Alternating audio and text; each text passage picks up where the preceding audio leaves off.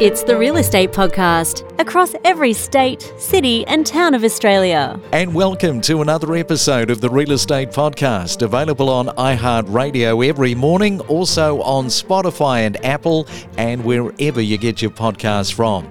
It is a Wednesday, the 20th day of July for 2022, and coming up we are talking about those June statistics and numbers with Angus Moore from PropTrack. Not every state, I can tell you, is tracking in the same direction, but something that is heading all in the same direction in all states across Australia is the cost of building. It is insane what is going on, and it all has to do with supply and demand driving the price up.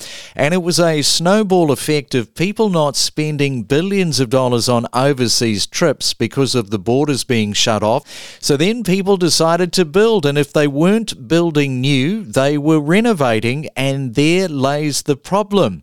If you're celebrating your birthday today for the 20th, you are celebrating it with Carlos Santana. He is turning 74 years young.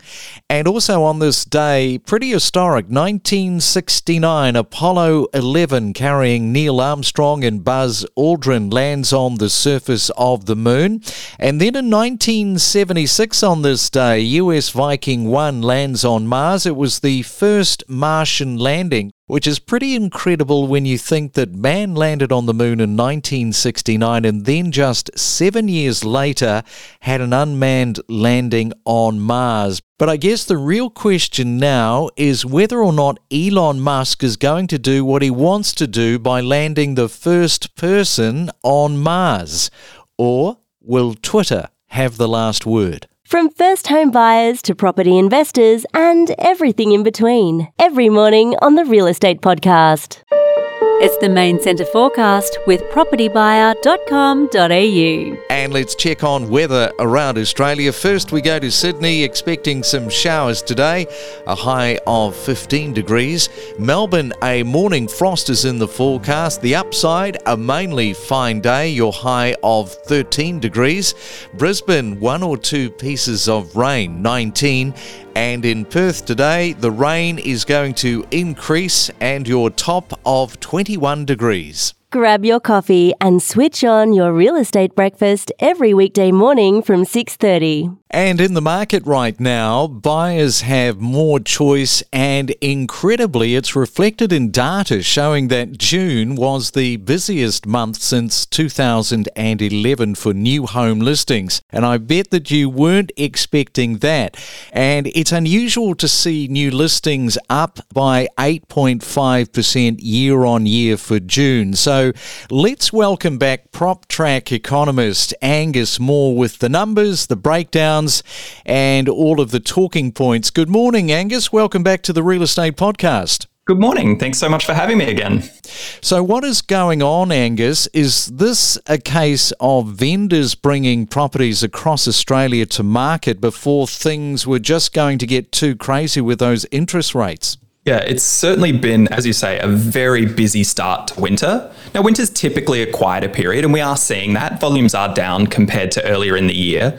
But for a winter and for a June, the start to winter, it's been a very busy month of new listings. In fact, across the capital cities, it's the busiest start to winter since 2011. So, clearly a very busy month. That's kind of been the theme this year. We had a very busy first quarter as well across the capital cities, particularly in places like Sydney and to a very great extent Melbourne.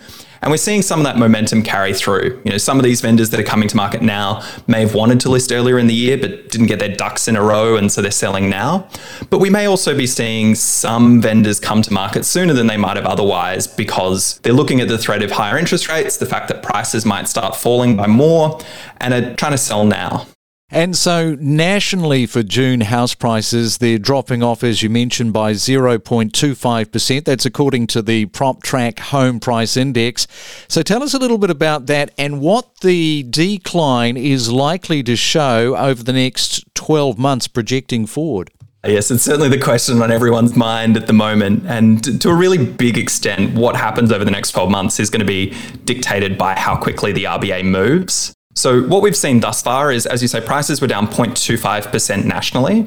We saw price falls across most capital cities. So Sydney and Melbourne were both down. And notably, we saw prices in Brisbane down. And that's the first month we've seen prices in Brisbane fall since the pandemic began. Adelaide's the kind of outlier here. Prices are continuing to grow there, which reflects the really strong demand we've seen for Adelaide over much of the pandemic. And that's kind of continuing even in the face of these interest rate rises. But if we're looking forward into what's going to happen this year and next, as I kind of alluded to up the front, it really depends on how quickly the RBA has to raise interest rates. And all signs at this stage point to they're going to have to continue raising pretty quickly. We had the labour force out last week, which showed that the unemployment rate fell pretty dramatically down to 3.5%, which is much lower than the RBA was expecting and suggests that the labour market is much tighter than they were thinking. We're also seeing inflation continue to be pretty strong. And I think when the RBA comes out with their updated forecast next month, we'll see that they're forecasting inflation to be even stronger than they were last time they put out forecasts in May. That all points to pretty aggressive moves from the RBA in order to contain inflation, which means we'll probably see house prices down through much of this year and probably into next year as well. And I think that most people can see the movement on stock levels are being restored somewhat, as you suggest. And you can see that especially in Melbourne and Sydney. Firstly, let's look at St Leonard's in Sydney's lower northern shore. That saw the biggest spike in listings year on year. So tell us a little bit about that and other big movement suburbs of Sydney.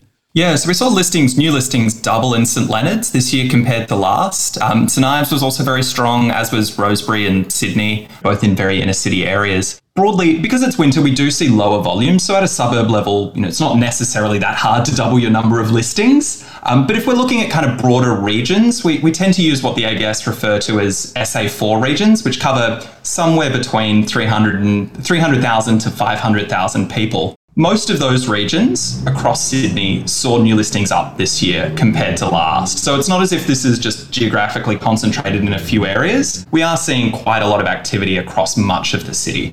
And let's zero in on Melbourne. It was Donnybrook in the city's north that was a bit of a standout. So tell us, Angus, a little bit about that and other big movers. Yeah, it certainly was. Both Donnybrook and Wearviews saw new listings more than triple this year than they were in June 2021, so very busy by comparison. But that was true of a few other suburbs. Places like Meckleham and Darley almost tripled as well. But if we look kind of more broadly at Melbourne, much like Sydney, much of the city was busier, with the exception of the very inner city and kind of inner southeastern parts of the city, where new listings were down a little bit. But most of the outer parts of Melbourne saw more new listings this year than last year. And so looking at Brisbane and Adelaide, where there is still a demand for property going on there right now, the listings are still down well below pre-pandemic levels. So competition is still a factor, right? That's exactly right. Brisbane and Adelaide have been real star performers over the pandemic. We've seen a lot of people wanting to move there, given relatively more affordable housing and searching for more space, which you can find more easily in those suburbs than in, say, Sydney or Melbourne. What that's meant is that the number of properties actually on market and available to purchase is well down compared to where it was pre-pandemic in both cities, something like 40%. Which means that buyers just have a lot less to choose from. And, for any given property, it's much more competitive with other buyers. And what about Western Australia, where there is talk about a post-COVID resurgence, seeing a market activity stimulation with 15 suburbs recording median price increases of 10% or more in 3 short months? Yeah, Perth's a very interesting one. It hasn't seen maybe quite as rapid growth in prices over the pandemic as some other cities, which leaves it in a relatively more affordable position than it was pre-pandemic. And we're maybe starting to see that, as you say, in some of the performance. In terms of its listings activity, it's continuing to be quite busy, like much of the rest of the country in June, even though we're going into the typically quieter winter period. We had the busiest June for new listings in Perth since 2011. So, very busy, a lot of vendors coming to market for a winter period, which is typically quieter than, say, spring. And South Australia's market is still surging, with Barossa a standout in the 3 months to June, with a number of suburbs appearing on the top growth list. Is this just another case of strong demand in that area? Yeah, we've certainly seen strong demand for Adelaide and for parts of regional South Australia. Adelaide's one of the few capital cities still posting price growth. We saw Sydney, Melbourne and Brisbane with prices all down in June, according to the PropTrack Home Price Index. Adelaide, on the other hand, continued to grow. And that's in spite of the increase in interest rates, which I think shows the kind of relative desirability of Adelaide compared to, say, Sydney and Melbourne at the moment. And what about the numbers, Angus, for an increase in any suburb where the number of sales is a small sampling pool? Now, the reason I ask this is a couple of days ago, an agent mentioned the sales figures in his area were based off just 20 sales, with that suburb increasing by 10%. So I guess the question is the pool a big enough sampling? Yeah, it's exactly right.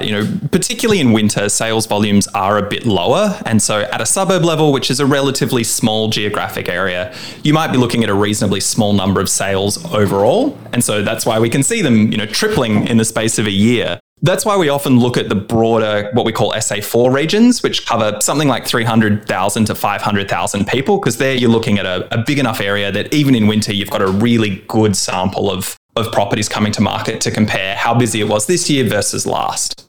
All right, we'll leave it there. Good on you, Angus. Thank you for the breakdown, and thanks for coming on to the Real Estate Podcast. Absolute pleasure as always. Thanks for having me. We connect you to the best real estate information across Australia. The Real Estate Podcast.